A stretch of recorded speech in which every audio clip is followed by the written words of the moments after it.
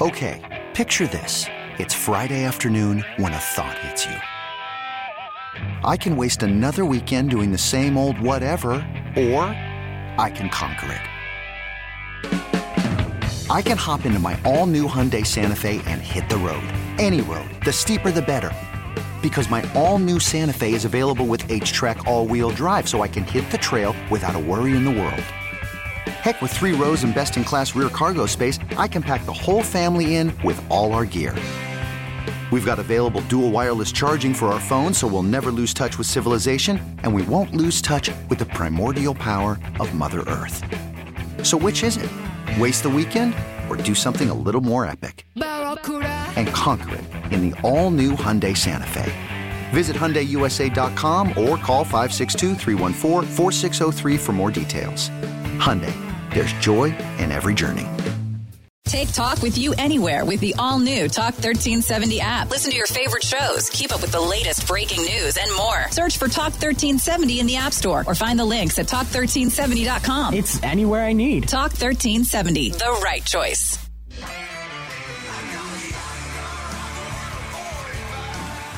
It's time for Come and Talk It with your host, Michael Cargill, brought to you by Texas Law Shield.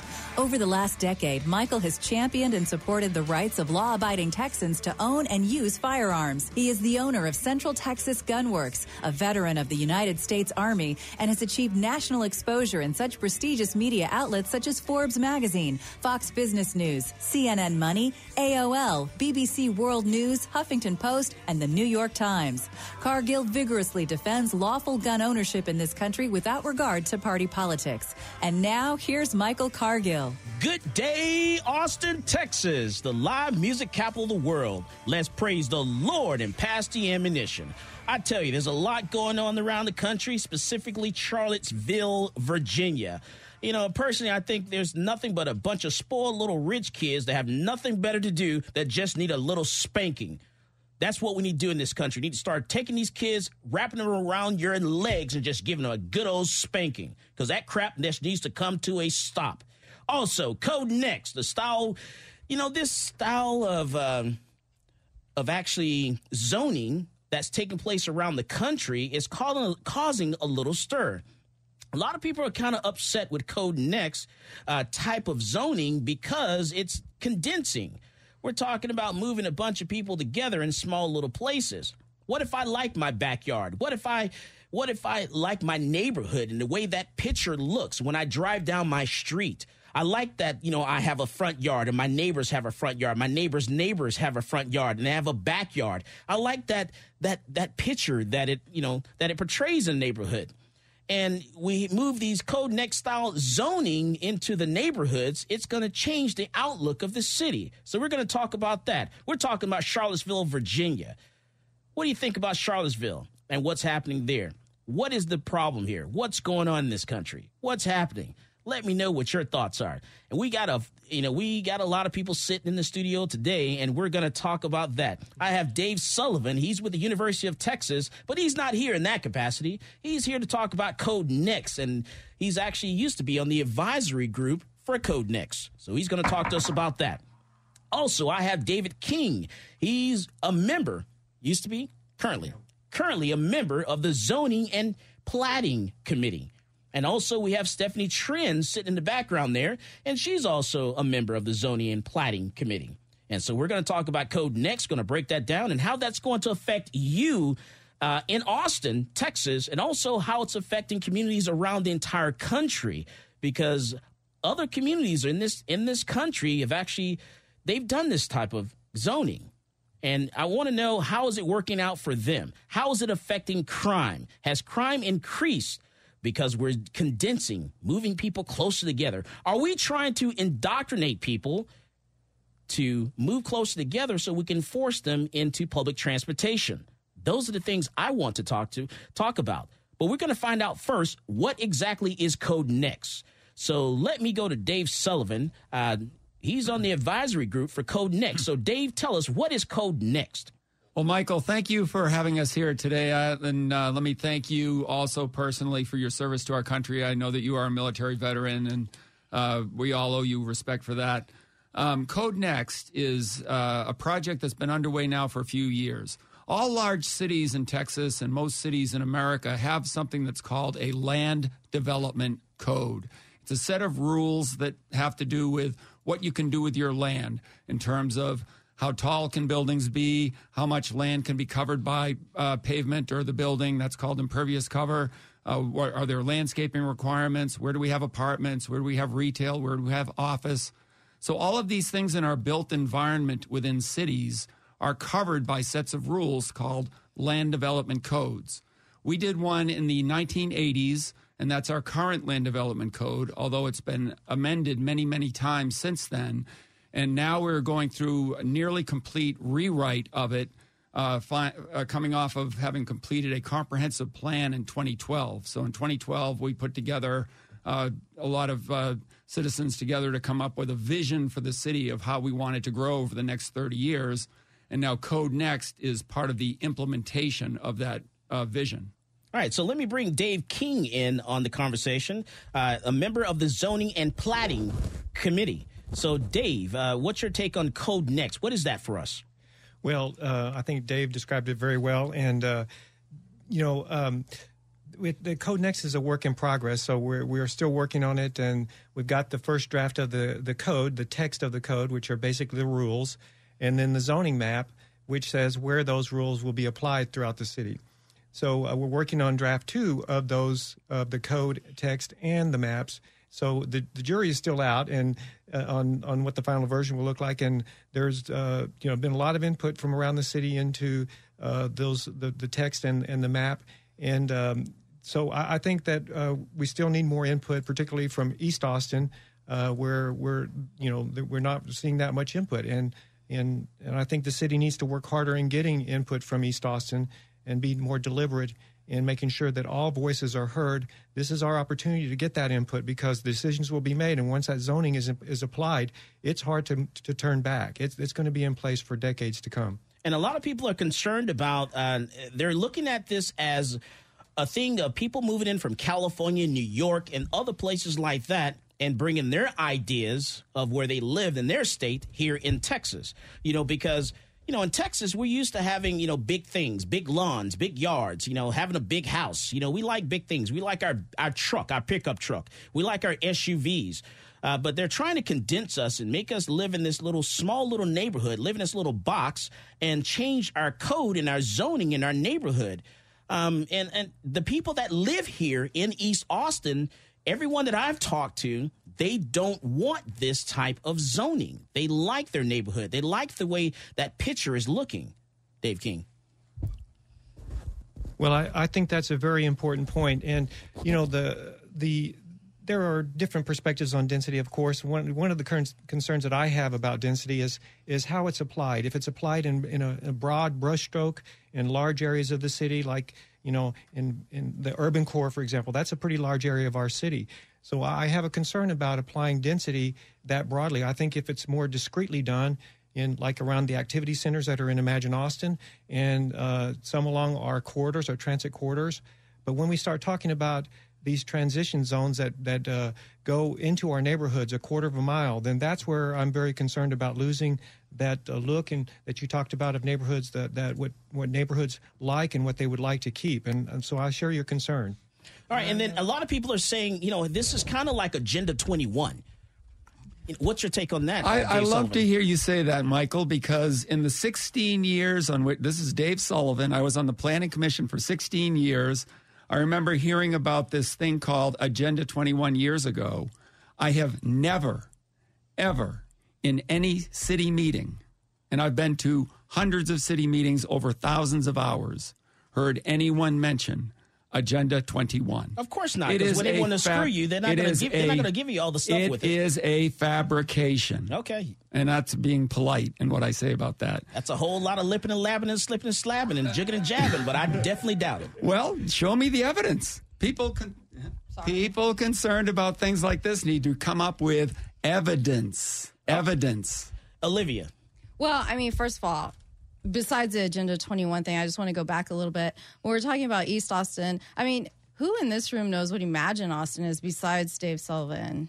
Imagine in whose eyes? I like that word. Imagine Austin. Imagine we were in California. Imagine we're in New York. Is that what we're saying? I mean, that's a code I don't word, know. not code next. I just got my Imagine Austin copy from a print copy, and I've never heard of it. I'm pretty actively involved in Austin and in Austin politics. So beyond talking about the outreach in East Austin, which hasn't been done, and we are bringing the mayor out to East Austin to hopefully get some of this whittled down. I know that the city says they've done outreach in East Austin, but it's not been proven. And CodeNext did release their map of who responded to their commentary, and the East Austin side was looking a little thin.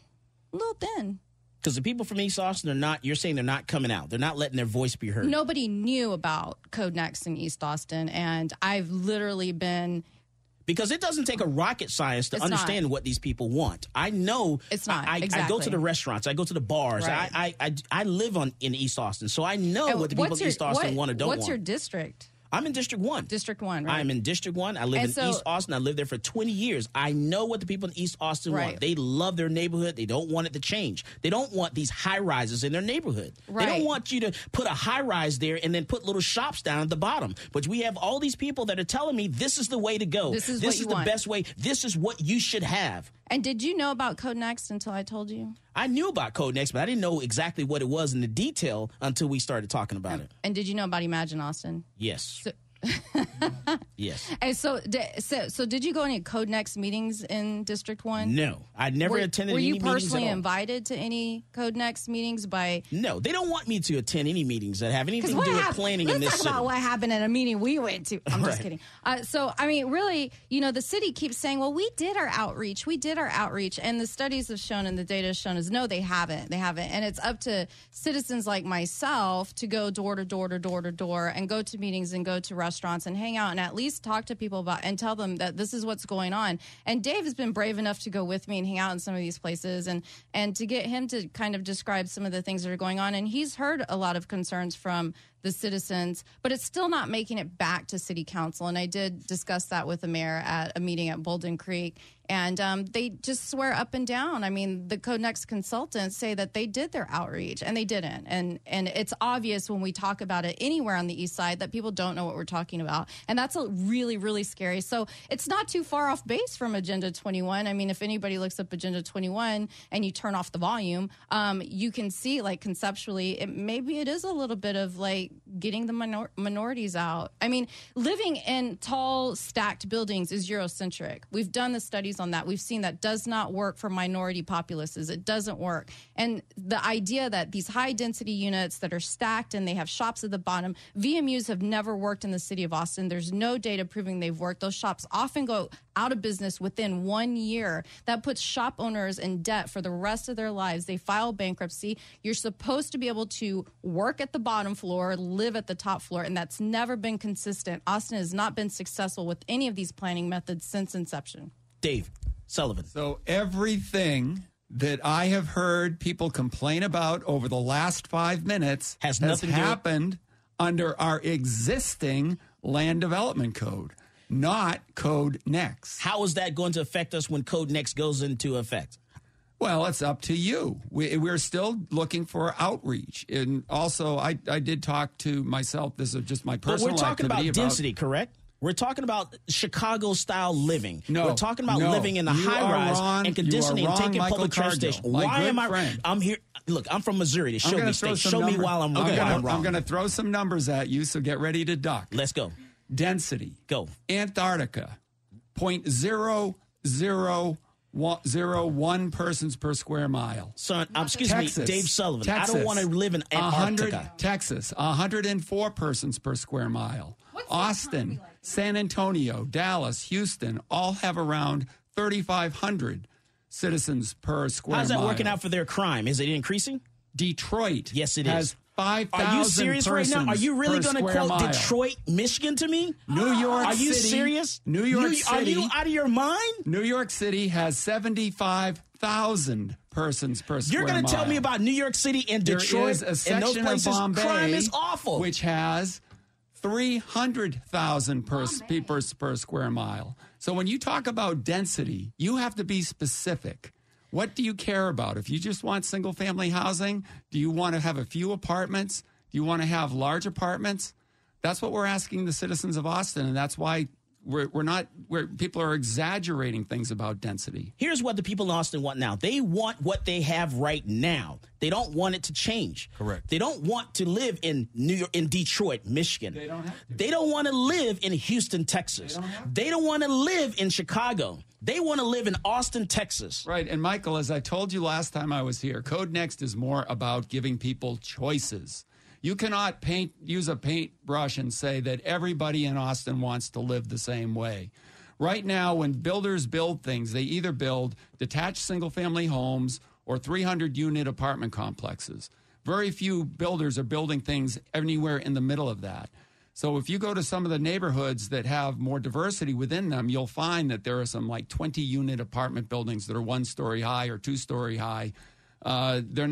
We're not packing people in those buildings. They're for young people or young couples that don't have kids, and they might live there for a few years before they move on to live in a house. So it's not like putting anybody in a cage or putting somebody in prison. I think about these things as transitional.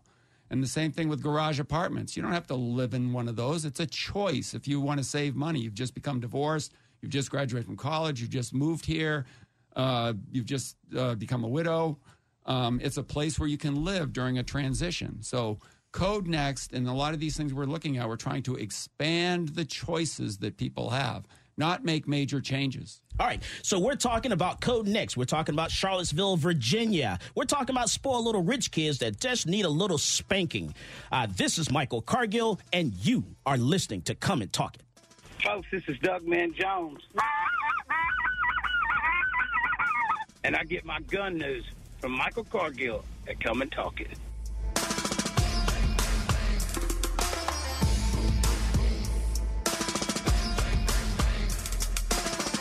Keep up with the latest headlines from Austin and beyond on the all-new Talk1370.com. Stay informed with the latest news, weather, contests, and more. It's all just a click away at Talk1370.com. Just one more way to stay connected with Talk1370. Thanks for making the right choice. I don't know where I would get the truth if it weren't for you. Talk 1370.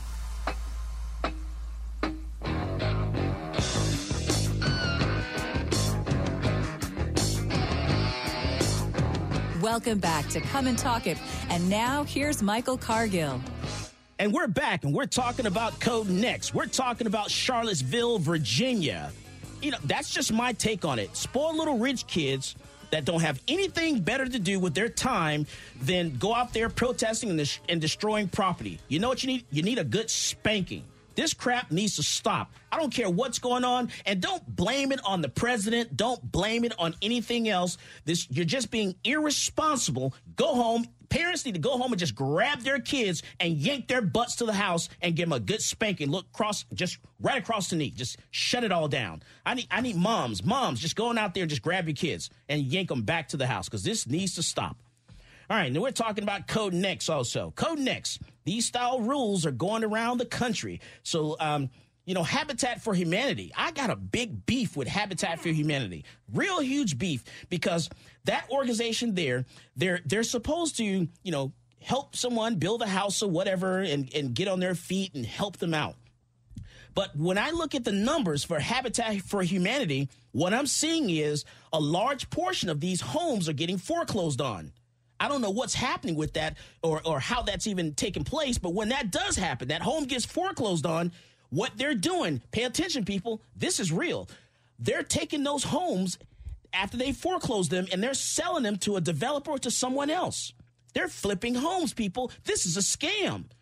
This is not Alex Jones style trying to scare you. This is what it is. This is the real deal here. Pay attention, open your eyes, because it's happening right here in Austin. They're flipping properties, and it's right under your nose. Speaking of, one of the things that my good friend Stephanie Trent, who happens to be in the room, and I always talk about is that Austin and Code Next really doesn't address renters.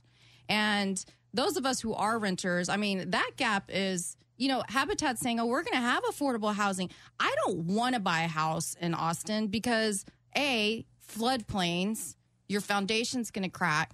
all kinds of things are going to happen. If I'm already in a Habitat house and my AC goes out and I'm already not within the earning level, it's going to put me in deeper poverty gaps. And so we want to talk about renting versus building houses that people are supposed to buy. Like, why can't we just rent like normal people? And let me bring into the conversation David King. He's a member of the Zoning and Platting Committee. Yes, I just wanted to follow up on the question about density and Code Next. And, we've got this concept called transect zoning. And really that's a strategy to allow for more density in neighborhoods. And the first map that was rolled out had applied those transect districts broadly through urban core neighborhoods. And so I do think that there is a strategy to increase density. And, there are consequences with density. There are folks like Stephen Perdigo and Richard Florida who are proponents of density. And now we're having to look back at that and say it's got some downsides. They're seeing where they apply these policies of density, high levels of density, that they do push low-income families out and families of color out of our neighborhoods. We lose diversity. And it's expensive. When you densify a neighborhood, an already developed neighborhood, an older neighborhood, then you have to tear out the infrastructure and rebuild it.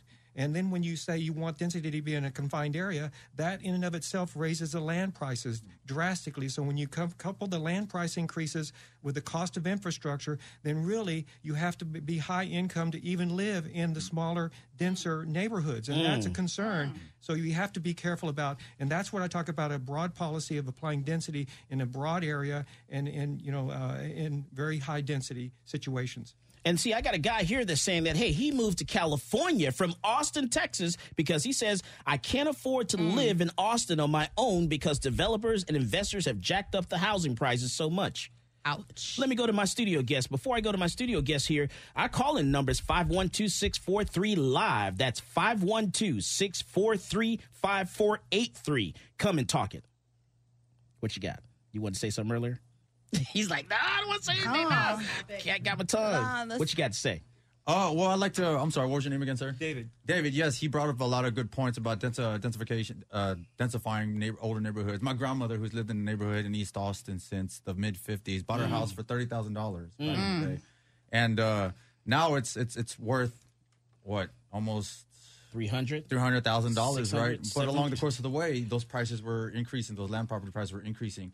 The one thing that California did right was they have that no inheritance tax, right? So father can give a son a house and there's no inheritance tax. Where in Austin, that's not the case. We don't have that going on for us. So if my grandmother wants to sell that house to her two sons, my father, then they're going to have to pay a huge tax. Probably won't be able to afford it, lose that house to someone that can afford it. And thus, relocating a Hispanic family. So now what we got to do is we got to keep grandma on ice in the back bedroom. Don't die, Grandma. Exactly, in the back bedroom and just lie about it. Don't die, Grandma. Don't die, Grandma. I mean, that's what we force some people to do here. Dave Sullivan?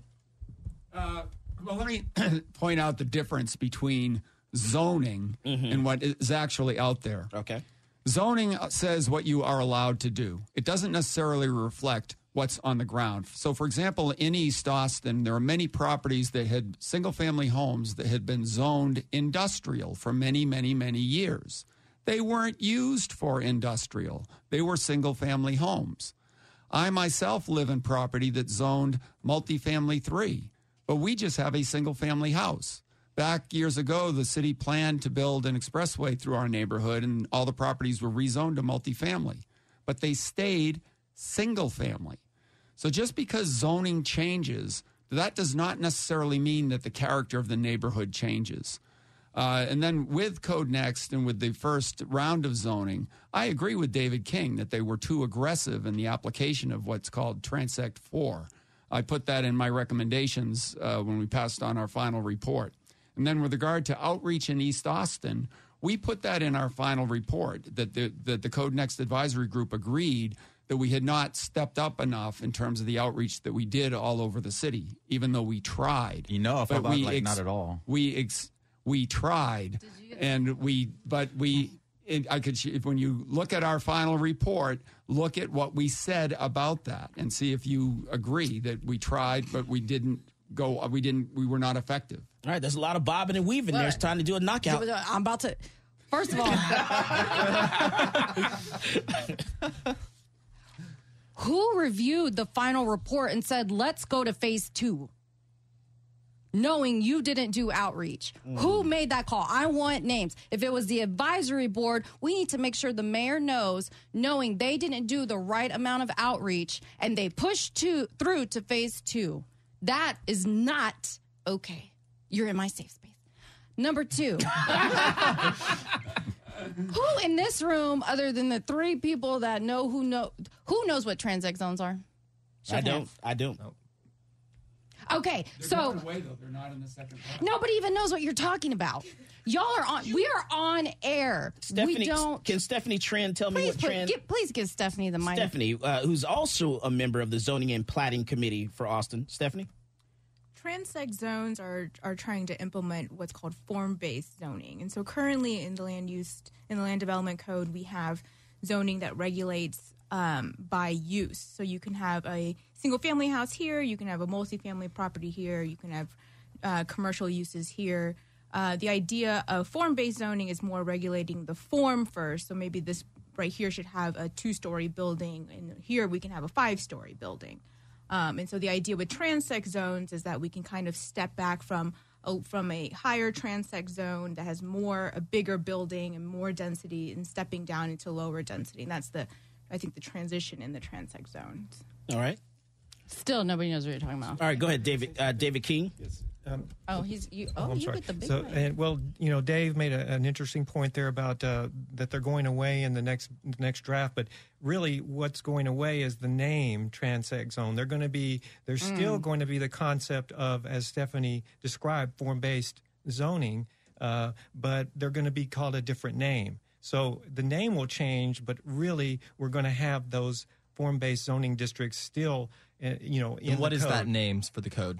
They have don't know yet. nomenclature is is being worked on. I'm not Just sure pick what the something. final version is, but they're going to change it so that it looks like we have fewer new zoning districts, but really it's not going to be fewer. It's just going to be they're going to categorize them together in fewer categories. So if transect zone, if that whole phrase is going to go away, are minorities going to go away in the second draft? Anyone? No? Okay. So because we shouldn't have gotten to the second draft if Code Next Advisory Board did their outreach and got the data and realized no one on the east side still actively knows what we're talking about. It should have stopped there. Somebody should have raised the red flag and said, sorry, whoever got hired to do outreach, we got to start over, because it can't just be Olivia on the east side, door to door at midnight at every church, at every restaurant. It can't. Y'all don't pay me to do it. And then we may think she's working the streets, and we don't want to think y'all that. may think I'm working. I've been pulled over twice for looking like a hooker. And I shouldn't have to do this just to talk about Code Next. But whatever we can do to get the east side involved, we need to do. And we shouldn't have gone to the second draft without doing it. And I'm tired of people saying, well, it's just the first draft, don't worry. I am worried because y'all let the first draft go through without taking one drop of input from the minority database in the east side, not to mention North Runberg. But we've got a ton of data from West and Central Austin, and ironically, those are the people that don't want much development over there. It doesn't take a rocket science to know what people in East Austin want. They don't want this density, Dave Sullivan. I just can't resist this. Olivia, it's only the first draft. Well, no, listen, I agree that we did not do enough outreach. However, we did try to do outreach. We have 10 council districts. We had the council members all appointed one member, and then we had the subcommittees of the council also appointed people, so that we did have somebody from District 1, District 3, District 2, all had positions on the Code Next Advisory Group and were supposed to go out and talk to people. Now, if that didn't happen, I'm sorry. I mean, we could have done more, but we did have our meetings held at the Carver Center, at the LBJ School. I went to several meetings. I went up to 2 meetings up in Runberg.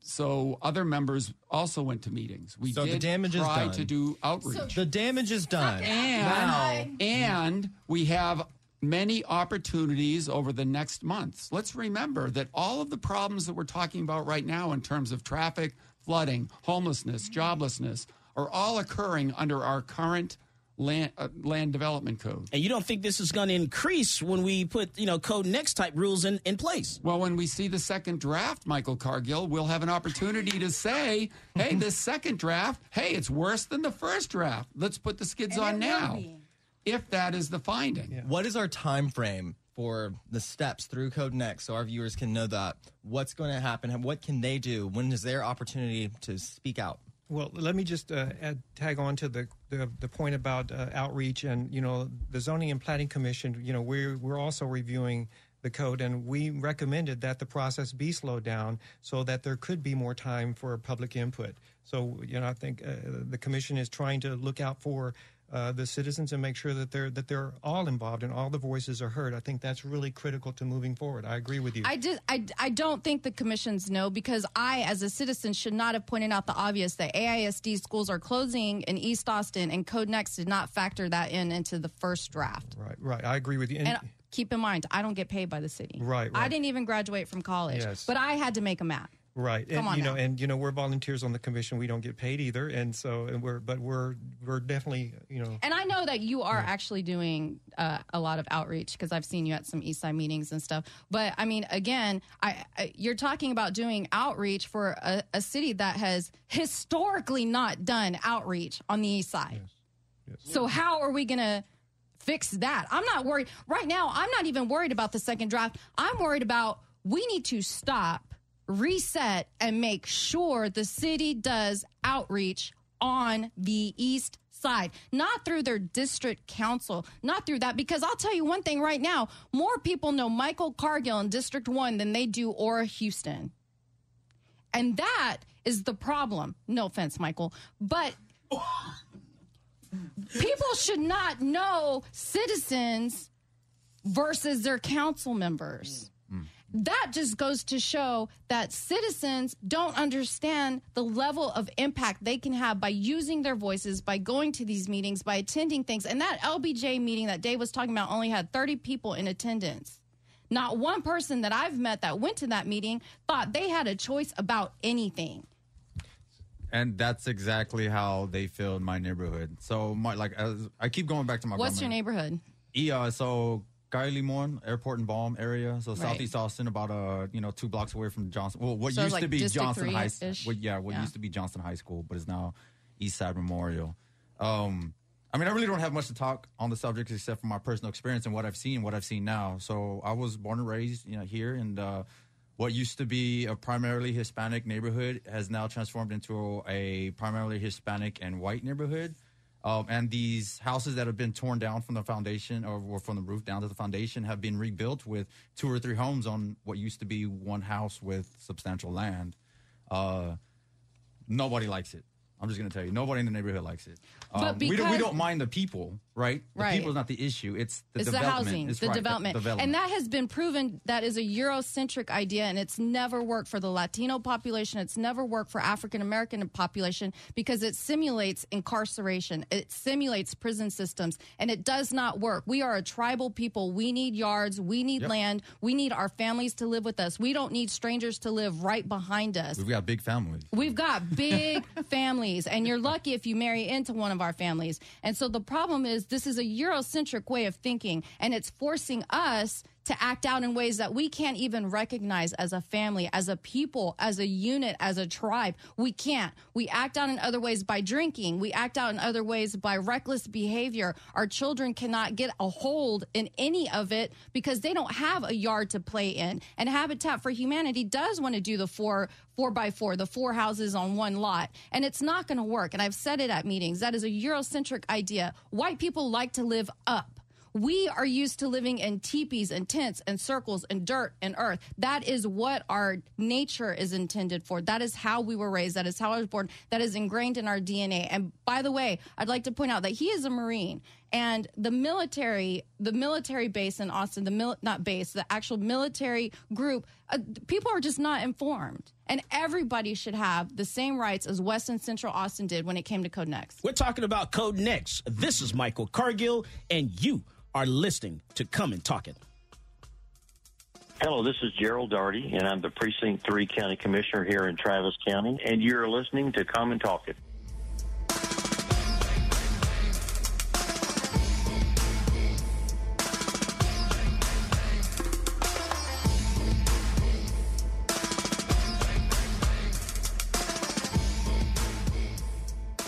Take talk with you anywhere with the all-new Talk 1370 app. Listen to your favorite shows, keep up with the latest breaking news, and more. Search for Talk 1370 in the App Store or find the links at talk1370.com. It's anywhere I need. Talk 1370, the right choice. Catch up on the latest headlines anytime at talk1370.com.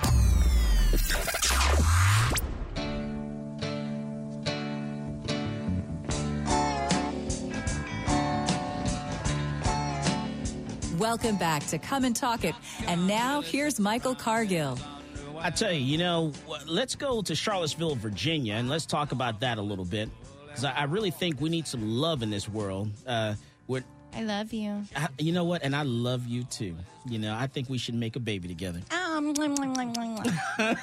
So, and that's the problem. We need to, maybe we need to be a little nicer to each other. Maybe things are getting too far, to that point where, we can't agree to disagree. We should be able to have a conversation and totally disagree with each other and just walk away. So let me go to my Marine and say, what's your take on Charlottesville, Virginia? Well, first and foremost, I'd like to thank all the responsible citizens for exercising their First Amendment rights and, the freedom of speech and, the ability to assemble and protest. But what I don't agree with is how they protest. As a Marine, I believe that I fought and went to war to preserve the rights of every person. But I actually don't like how they're doing it, I guess is the best way to say it. I mean, violence is never a good thing when it comes to protesting, and violence only begets more violence. As you said, they need a spanking. And honestly, law enforcement, and I know I'm going to get blowback from this, but at some point, people need to start doing their jobs here. Because I look at these little protests that they have here in Austin with Antifa, and I'm looking at the fact that they have bats, they have clubs. I've even seen a mace, I think, downtown Austin, and not one time have I seen anyone actually arrested for having these illegal weapons. I have a mace. Watch out. And I'm not talking about pepper spray. I'm talking a mace, a stick with the ball end with like little things pointing out of it. So, these are things that I see at these little protests, and they're not calling them out on it. They should be charged with unlawfully carrying a weapon. That's illegal. Ooh. And you watch these videos, look at these videos, and you see what's happening, at these protests. My God, these people, it never should have gotten to that point. Somebody should have been arrested and sent to jail. So who are we talking about, the protesters or the counter-protesters? Because they were both out there. It doesn't matter. Whoever's carrying an illegal weapon, that's the bottom line. They need to prosecute them. I don't care who you are. I don't care what side you're on. If you're breaking the law, you're breaking the law. Are you counting an automobile as an illegal weapon right now? I'm talking clubs. I'm talking bats. That's what I'm talking about. So I think, it looks like historically the people that have rolling meat lockered these protests, and that is an actual phrase. I mean, as a Marine, you may have heard that. But it's like white men driving cars through parades. So I think we should put restrictions on white men driving around protests and parades. Like, they really need to be fined. I mean, I'm a little bit scared right now. Well, how many videos? And I agree with you wholeheartedly. But how many videos have you seen where you have protesters surround a car and the people inside the car fear for their lives? What are they supposed to do? I actually drove through a PETA protest because my son, a lot of people know this story, because my son was in the ER and I left even though work. this one here was not that case. Correct. That wasn't that case. Correct. That was not that case. And I warned the protesters to get out of the way. I was on the way to ER. And luckily there was a police officer there who helped me. And 3 people got arrested and I was escorted to the hospital. And it was a frantic situation.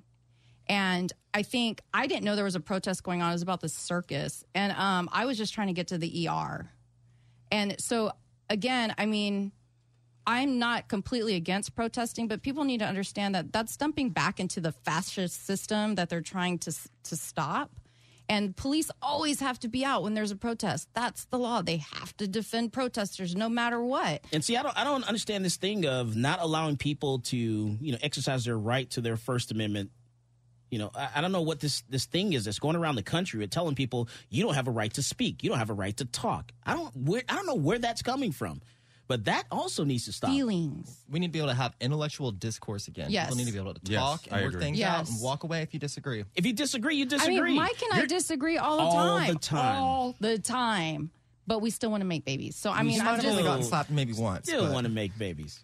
I mean, I think people just, maybe it's technology. Maybe we're used to our cell phones and like Facebook attacking each other, and we're not used to sitting. People are always shocked. Like, this is how I really am in person. I'm the exact same way in person as I am on Facebook, and I don't hide from that. Like, people know I don't hide from that. And I think maybe it's because I'm older. I don't know, that the younger generation, they just want to hide and pretend, and then they get out in an environment that's leaning towards instigation, and they don't know how to handle themselves because their parents didn't raise them right. I mean, I still knock my son's head off if he side eyes anyone, and anybody in the East Side has seen me do it, and he's going to be 16 years old. And so I agree with Mike. Like, your parents didn't raise you right. I'm not going to send my son to college to protest anything. He needs to protest making sure he's getting A's and B's because he's Latino, not because of anything else.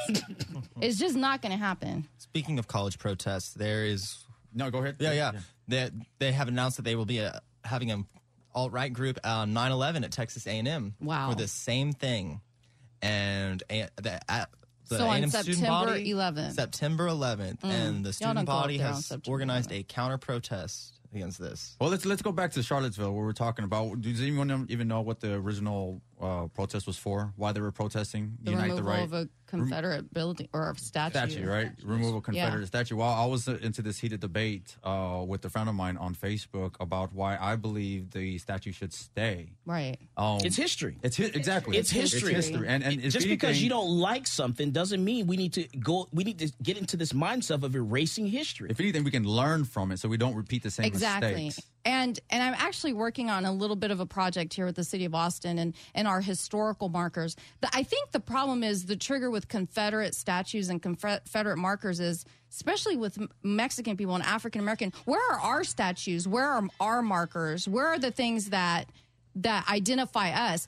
How about for every Confederate statue, we get a Latino statue, we get a black statue? How about for every statue that annihilated our cultural heritage, we get 2 or 3 to replace it? Or why don't we just raise them up next to each other, have historical sites, show people the history on all sides? Yes. Exactly. And you know why? Because we don't have enough Latino and black historians. That's why. Because white people are putting their history version in our history books that are teaching our kids. We need more Latino historians. We need more black historians. We need to have this be something that we talk about for college kids. And, you know, some would say that, I mean, that's the case when you win a war. When you win a battle, the history, whatever goes in history books is the side of the winner, you know? So there you go. That's the counter to your argument. They're just playing devil's advocate. But, you know... it depends on what you're trying to win. Exactly. I mean, you know, if we're Mexican and we're going to war, I mean, I think the less casualties would be a win. So then the question begs, what have we really won as Hispanics? We haven't. Exactly. We've won stories that we have to try to not repeat. I have a friend on Facebook Live asking, are there no statues of Martin Luther King Jr.? I'm not sure what you're trying to get at, Aaron, but... there are statues. There's a statue of Martin Luther King at the University of Texas. And I don't think we should remove that statue, nor should we remove any other statue at University of Texas or Texas State or anywhere else. Because that's all part of history. I mean, I also see statues as art, right? Like, statues are art, but they're representative. Like, are we hiring the right people to do the statues, and are we putting the statues in the right place? And I'm not saying like we shouldn't listen to people like, oh, my feelings. I do believe that maybe it does upset people, but use that as a teaching moment. Like Ryan said, like, let's talk about our history, but let's remember the history that we have that was watered down in our educational paths in junior high and high school is really not. Once you get out of high school, you start to learn about real history. And, you know, I go to the Austin History Center now 2 or 3 times a week, and I don't see anybody there.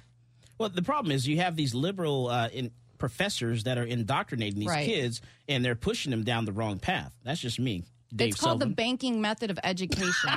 Why are you looking at Dave? I know. He's like, hey, I'm here for Code Next. I'm not here to talk, about So that. the banking method of education is whatever your teacher learns and feels is right when you go to college, even it's been documented even elementary, junior high, and high school level. That's what you're going to learn. So it could be just all propaganda. I remember my history teacher talking about how he thought, and my history teacher in high school thought, the United States should still be segregated. I mean, he said it into a room of black students and me. And I was like, wait, what? And I got suspended for questioning him. Well, actually, at the time, you know, there are a lot of people in the black community that feel that that's true as well. that you But is should that be. something teachers should be allowed to use their opinions about history? Or are we making teachers learn all aspects of history? I don't know very many teachers that know that Peace Park was named after Elijah Peace, who was a slave master. Everybody says, well, he was a 2-term governor in Texas. He was also one of the most brutal slave masters in Texas. He industrialized urban slavery. Yet we have Eeyore's birthday party at Peace Park. I'm confused. And there's an elementary school named after him. So until that changes, until we have like a Salvador Dali elementary school, or we have, there are other, by the way, minority leaders besides MLK and Cesar Chavez. So we need to start digging deep and understand where those people got their ideas from and how they became activists and how they became leaders. And that's what we need to start creating, our own buildings, our own monuments, and start forcing the city to hold itself accountable. You start small with the city, and then you go out to the state. Somebody said that, okay, you need to make Olivia your permanent co-host on the show. What'd I say? Because she has a great voice and personality. You guys have good chemistry. I love you. Just wait until we make that baby. You're going to learn today. You got to learn. That's going to be a whole nother show. Yeah, Mike and Olivia After you're Dark. Learn today. Going to make some good baby. Okay, now moving on. Next. Try to get Speaking me in of trouble. Code Next. Right. Speaking of Code Next, let's Speaking of segregation. So let's go back to Code Next a little bit. Let me bring David King into the conversation here. David King, to talk a little bit more about, his idea of what Code Next should be. Yes. Dave mentioned earlier that we're having issues right now under the current code, and like displacement, and especially in our East Austin neighborhoods, that's occurring right now. And so I think that's and we were talking earlier about maybe we should pause the process and allow input from East Austin and be more deliberate in getting that input. And so while we're pausing it, I think we should be looking at what we can do right now to help stop that, to slow the displacement down, because we are losing our culture and our history and our families and our neighborhoods, long-time residents in our neighborhoods here. So, I think some of the things we could be doing right now would be to directly help those low-income families that are on the verge of being displaced right now with direct assistance for paying their mortgage, paying their rent, paying for repairs for their homes, things like that. Be more deliberate in that. And the other things that we should be doing is looking at helping them to protect them from the development pressures. Other cities have done that. They have downzoned in some areas to help push back on development pressures, to help preserve the neighborhood from being overrun by new development. And things like a demolition, moratorium on demolitions for a certain period of time. So I think we need to be looking at strategies like that. And the mayor's task force on institutional racism has come up with some recommendations. One of those is to look at historic districts, complete the survey of East Austin to find out where the historic buildings are, and then place historic districts there to help also protect those homes and those neighborhoods. So I think there are things we can do right now. Now, in terms of Code Next going forward, one of the concerns I have about one of the strategies in Code Next is to really incentivize the building of more multifamily apartments. It seems like that's the main focus for developing housing for our city going forward, with the density bonus program on steroids in the new code. So that really worries me, because what that's basically saying is, if you're a low-income family and you want to live in Austin, your option is really an apartment. And yet we see that many of the displaced families and people are currently being displaced from homes, not apartments. Yes, some are being displaced from apartments, but many of them are displaced from homes. And surveys that I've seen from the real estate industry consistently say that most families prefer to live in single-family homes. They'd love to have that little yard.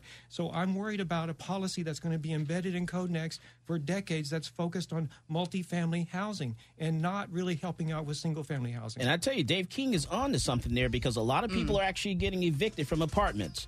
This is Michael Cargill, and you are listening to Come and Talk It. This is Brittany Glaze, and I get my global gun news from Michael Cargill on Come and Talk It.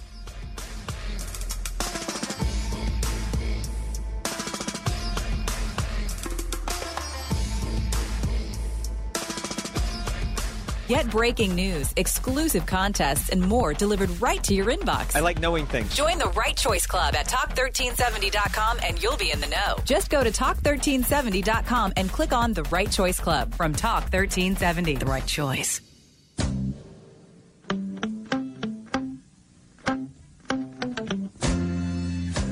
Welcome back to Come and Talk It. And now here's Michael Cargill. All right, we need to go way back. Let's go back to the way Austin used to be. I remember, we had a lot of different pools, swimming pools we could swim in and things of that nature. Now the swimming pools are closing down, Olivia. Why are the pools closing down in Austin? You mean, well, here, Michael, let me give you a little bit of educational East Austin history. The pools in East Austin have been shut down off and on for like 20 years. Now, the number one race that dies from drowning are black people. What? Black people drown all the time. So the East Austin YMCA started really aggressively teaching for free swimming classes, except for now the pools are closed. They've been Maybe closed. they're closing them because they're all drowning. I can't. Anyway. Get him. And so some of the pools had like a few cracks in them. Okay, yeah. And sometimes they were saying, well, the pools are being underused. Well, they're underused because they're closed. I mean, you can't one thing for the other. But the problem is now the NIMBYs and my friend Stephanie. What is a NIMBY? I've heard that a lot. What's a NIMBY? Not in my backyard. That's what a lot of people say. And so I didn't know it was a thing. Code Next is fine. Code Next is fine. Not in my backyard. NIMBY. And so I was just recently at the Bouldin Creek Neighborhood Association meeting with the mayor. And these people, these NIMBYs, were talking about they were so consumed with the fact that their pools might be closed. Keep in mind, they live less than a mile away from Barton Springs. I don't care if your pool's closed, Bouldin Creek. I don't care because you live by Barton Springs.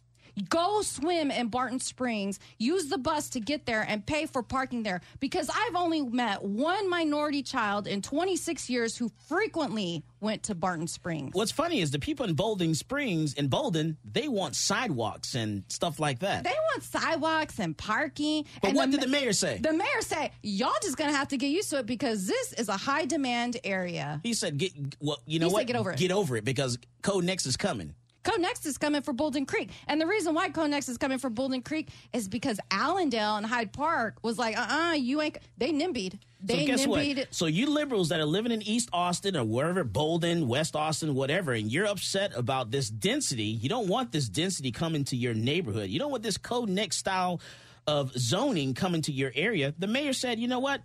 Get over it because you're going to get it anyway. And you know what? You put him in office. Now he's doing what he wants to do. That's right. So deal with it. That's right. So someone has a question here. So someone says, good discussion. What about the streets and parking in Bouldin? We don't have many sidewalks, so pedestrians, dogs, bicycles, and cars are all in the street. If cars are parked on both sides, they become dangerous and sometimes impassable. How will Code Next impact parking, bicycles, walkability, and traffic? Well, it's going to impact it by not letting minorities live there. Dave Sullivan. Oh. Well, again, I'm going to have to point out that the research in urban planning shows that when cars are parked on both sides of the street and motorists have to drive slower, there are fewer accidents. Now, in an ideal situation, you would have sidewalks in there also. Part of what happened is city planners probably thought that after in the middle of the last century, well, everybody's going to drive everywhere they go. And so we stopped building sidewalks after a certain point.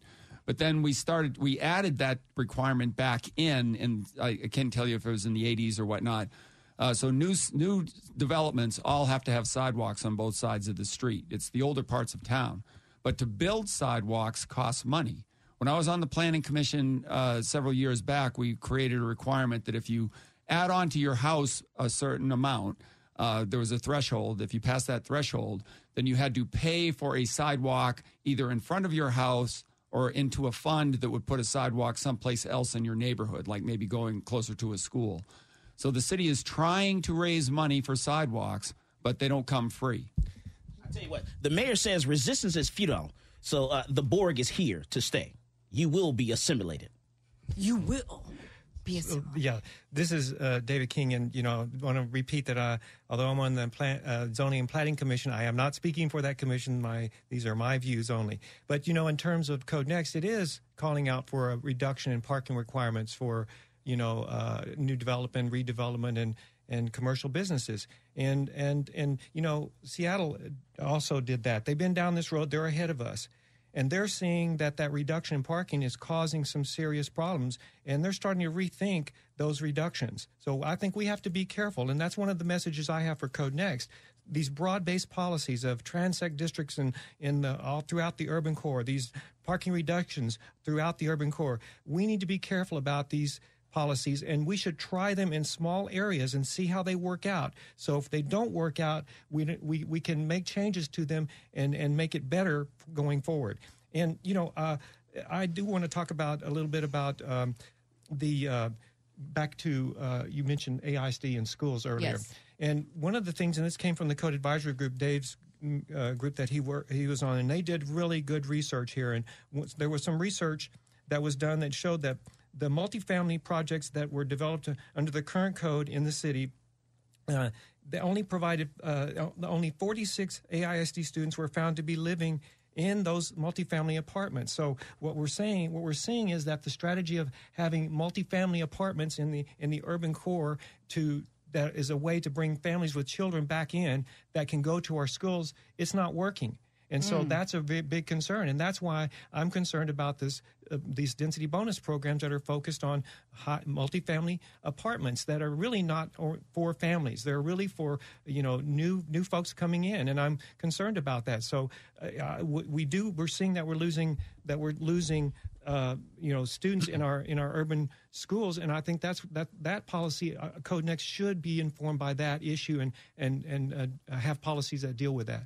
Right. So David King and I have discussed this outside of this meeting. No surprise about that.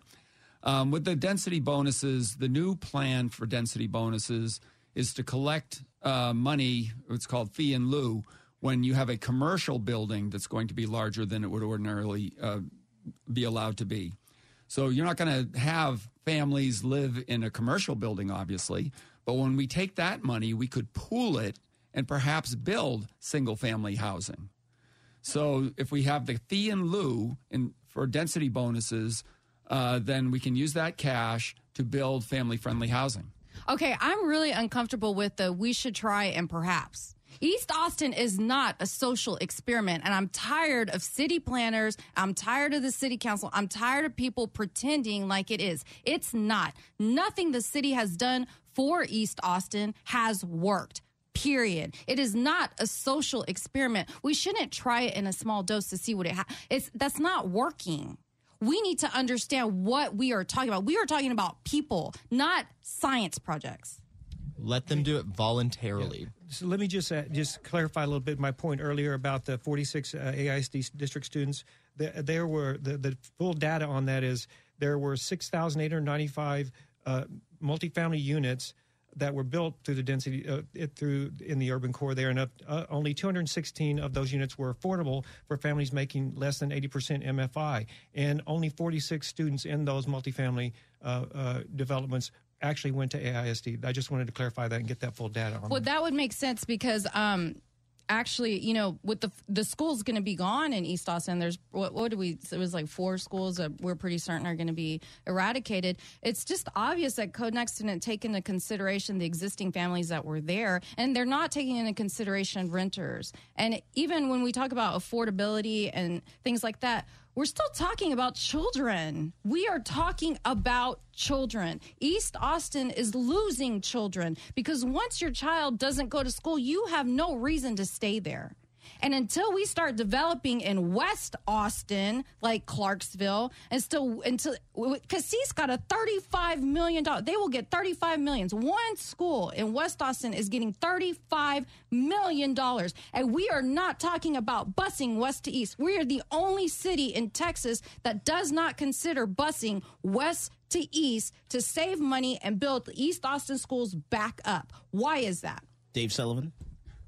Yeah, I don't want to mention. I wasn't raising my hand to talk about the school issue, but I will answer the question, sir. Don't he and Ha. I will say that it is outrageous, absolutely outrageous, if the school district is only planning to close schools in Central East Austin. Yes. I cannot believe that that's going to happen. But you saw the data. I've read the news stories. did go to one event to hear more about it at the Metz Rec Center. I've talked to friends about it now, and it is outrageous that's what's happening. But with regard it's not outrageous. With regard to what we're trying to do with, it's racist, not outrageous. It's racist. Just call it what it is. If it wasn't, it wouldn't be considered outrageous. You know what? It's outrageous, the thought that West Austinites might have to bus their children to East Austin schools. That's why this is happening. We're the only city that doesn't do that. We're the only city that doesn't promote that. Right. Well, that's outrageous. Olivia, I can't disagree with you about this. But the point is that in order to help get more families into the city, we have to create more housing. Mansplaining. I'm waiting to hear what he's mansplaining. I am. Oh my God, that's the worst thing you could accuse me of, Michael. Oh, he's gonna snap. He's gonna snap. He's mansplaining. I'm just not mansplaining. I'm privileged, white privileged, over 6 foot tall mansplaining. Sir, I didn't use those words. Right. No, but the point is, though, that we need to create more family-friendly housing within the city. I'm looking for people like David King to come up with a plan to do that. How are we going to get more family-friendly housing within the city? Where would those family-friendly units be to repopulate under-enrolled schools? Well, I mentioned a couple of things earlier that I said that let's stop displacement right now of families that currently live in single-family homes. Let's take those policies, but those are politically difficult policies for the council to implement. They will get strong pushback from some property owners that just don't want to be downzoned or don't want to have demolitions, prohibited for a certain time, and developers certainly. So those are politically difficult things. But one of the ideas, I was checking into the inclusionary zoning laws in Texas, and of course the legislature. We're looking at this in the context of where we live, the legislature, and they're taking away tools. One of the tools that they took away that other cities have that can really generate some good money and be more equitable in how it generates that money. It's called a linkage fee. Other cities, Seattle, Denver, other cities have those fees. And what that is, it's based on new development that comes in. And so the new development pays into that affordable housing fund. And if we had that fund in place in Austin last year, which the council started looking at, but if we'd had it, we could have generated about $60 million in 1 year. That's real money that we could then use to really go out and help buy some single-family homes really for families, or provide more money to directly help those families that are on the verge right now stay in their homes. So that's why I say a strategy is let's try to inhibit the displacement and help people stay in their homes. Now, another thing that we could do is I propose that for any upzoning that the city approves, that part of that be that you have to contribute to the Affordable Housing Fund. If you want the upzoning, you got to contribute. And then the other thing is that, as I understand from somebody who really is an expert on the inclusionary zoning, Texas does not prohibit inclusionary zoning for rental units. We could still say, if you're going to build, as I understand, if you're going to build a multifamily rental apartment complex, that the city could require them to pay into the Affordable Housing Fund to contribute to. That's my understanding. So I think that needs to be, vetted. But there are things that we can. So I'm saying that we have to go direct if we're going to stop that, because the market is a force that the city just cannot really stop. It cannot really materially influence what's going to happen there. We're at the mercy of really high-income families that can afford to come here and live wherever they want to. They want to live in the Central Austin neighborhoods, and they're outbidding the folks, those of us who have been here. And that's a fundamental market force that is very hard to fight against. And so I think given where we are right now, we're limited in the tools, but we should apply those tools. And that's why I say we should be willing to prohibit demolitions in certain areas. We should be willing to create historic zones where they comply with the historic zoning requirements. And we should be direct in helping families stay in place now. All right, and this is Michael Cargill, and you are listening to Come and Talk It. This is State Representative Jonathan Stickland, and you are listening to Come and Talk It on Talk 1370.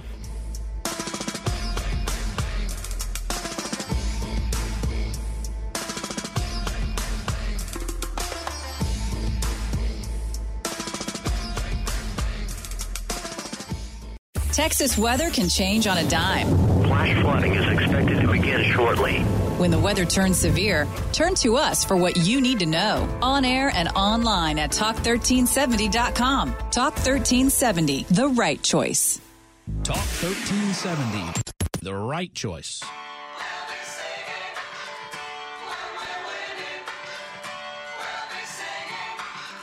Welcome back to Come and Talk It. And now here's Michael Cargill. All right, so we're back and we're talking about Code Next. So let me ask Dave Sullivan, when this new code, however we think, maybe sort of kinda, it's going to go into place because it's only in its first draft. Is this a possibility of us having more gun stores? Can I build an indoor gun range in the city limits? Hem. Ha. Kinda. Michael, the idea about form-based code that came up earlier says that it's more important about the height of the building, the setback, the landscaping, the impervious cover than what goes on inside the building. Part of that is to free up for the property owner or the renter what kind of activities they have inside the building, not be so prescriptive about the actual uses. All right, so then I'll be able to bring a gun show. It's more likely that you would be able to do the type of business that you're interested in. So we'll be able to do a gun show? I cannot promise it. I'm definite about that. However, because right now the range in Austin, the overall theme is to give you more choices about what you do inside your building. Okay, because currently right now the range at Austin, their parking lot is in the city limits, but the building is not, and that's why they're able to build an indoor gun range. Right, so will I be able to build? I want to be able to shoot inside my building where I am now. Can I do that on the code next? I don't know, Michael, because that's getting into a very specific thing. There are hundreds of types of uses, and it's impossible for anybody to memorize what all of those uses because are. I know what the I would culture in encourage Austin. you to do and your listeners to do is to comment on the next draft when it comes out.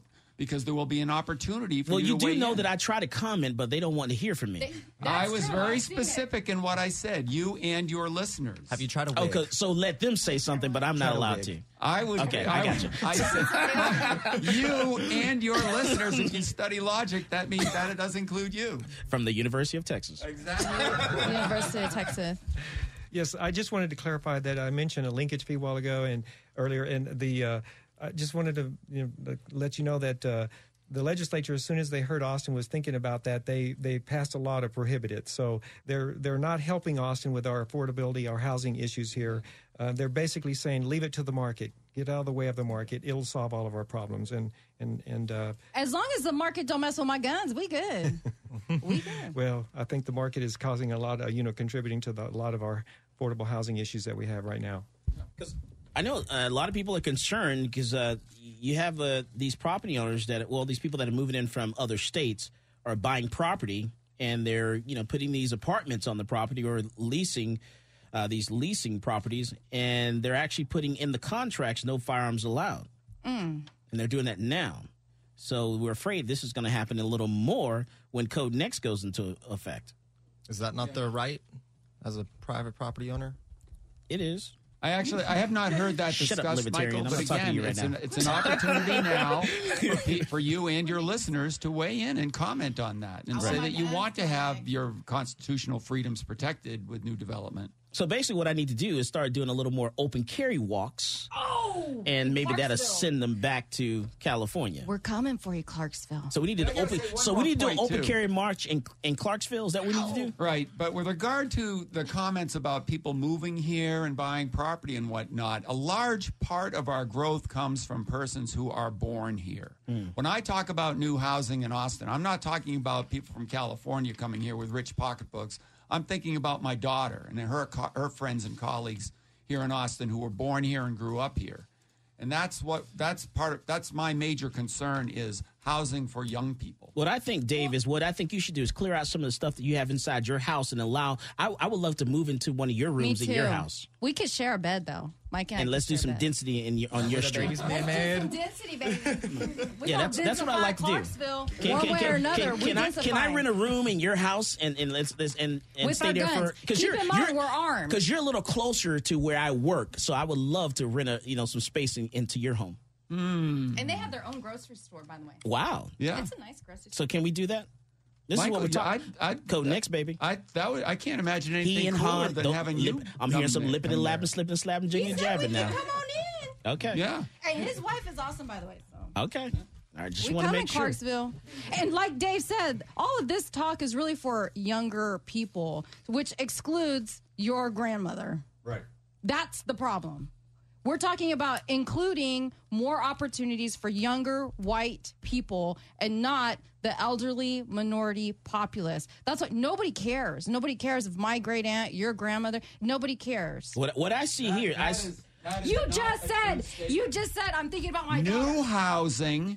New housing, Olivia, for young people. As David King pointed out, people who are here today, allow them to stay in their current homes. Does everybody want their children to move back in with them? We're Mexican. That's what we do. That's what we do. We are Mexican. We don't mind, but we shouldn't have to do it if there's enough houses to rent, if there's enough places to rent. Not everybody wants to own a home, single family or multi. We just don't all want to do it. We need to make sure. Now, there's some property that's in North Austin on the east side, some abandoned apartments that have been there for a very long time, for over a year. I want to say 2 years. And no one's messing with that property. It's across the street from Gold's Gym. I don't think Gold's Gym is it foreclosed? Yeah, it's still Gold's Gym that's over there. Y'all should just move in. But we're going to start squatting. Yeah. But no one's doing anything with that. You know, there are properties here, there are buildings here that need to be renovated that are for sale. For sale. You know, what about those? And trying to, the mayor should use his influence to get people to go to those areas. Well, part of the problem is that when you have abandoned property, in many cases they go into the hands of an international company or holding company that is not local, and then that's just a small part of their total holdings. It is very frustrating to see property that could be put to housing use sit vacant like that. But again, it's because of this thing that we call capitalism that's very popular here in this country. Mm-hmm. Okay. All right. And we got about a minute and a half. So let me give it to Dave King to say what he got to say in closing.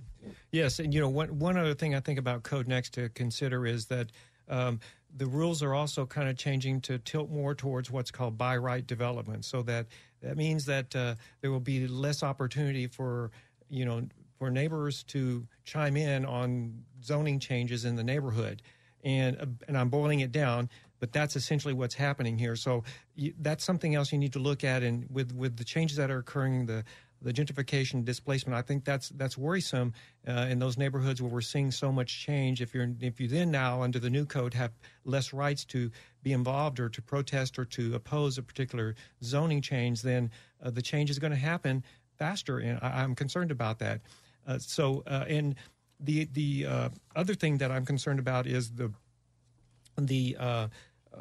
by right, but the administrative approvals too. So more things are going to be approved administratively again. So and you won't be notified because it's just up to the director of the department, the planning zoning department or the development services department to make a decision right there on the spot to basically allow up to a 10% variance from a building, a construction plan. So that's kind of worrisome too. So we need to watch out for that. All right. Go ahead, Stephanie. I just wanted to address a question I think Brian asked earlier about what the process is moving forward. The second draft of the code is going to be coming out on September 15th. Thank you, Stephanie. And then there will be public input in December at the commissions. I want to thank everyone for coming on the show. I want to thank you guys for sitting in the studio today. I really appreciate that. As always, more guns equals less crime. Go out and buy yourself a gun. You've been listening to Come and Talking with Michael Cargill.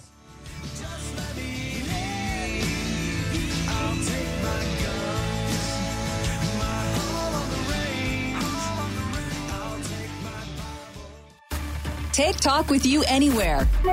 On your computer or smartphone, log on to talk1370.com. A beautiful, beautiful sight. Stay connected with Talk 1370, the right choice.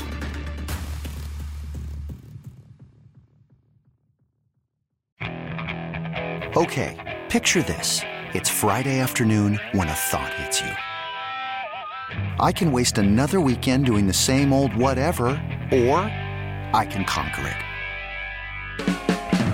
I can hop into my all-new Hyundai Santa Fe and hit the road. Any road. The steeper, the better. Because my all-new Santa Fe is available with H-Track all-wheel drive, so I can hit the trail without a worry in the world. Heck, with 3 rows and best-in-class rear cargo space, I can pack the whole family in with all our gear. We've got available dual wireless charging for our phones, so we'll never lose touch with civilization, and we won't lose touch with the primordial power of Mother Earth. So which is it? Waste the weekend or do something a little more epic? And conquer it in the all-new Hyundai Santa Fe. Visit HyundaiUSA.com or call 562-314-4603 for more details. Hyundai, there's joy in every journey.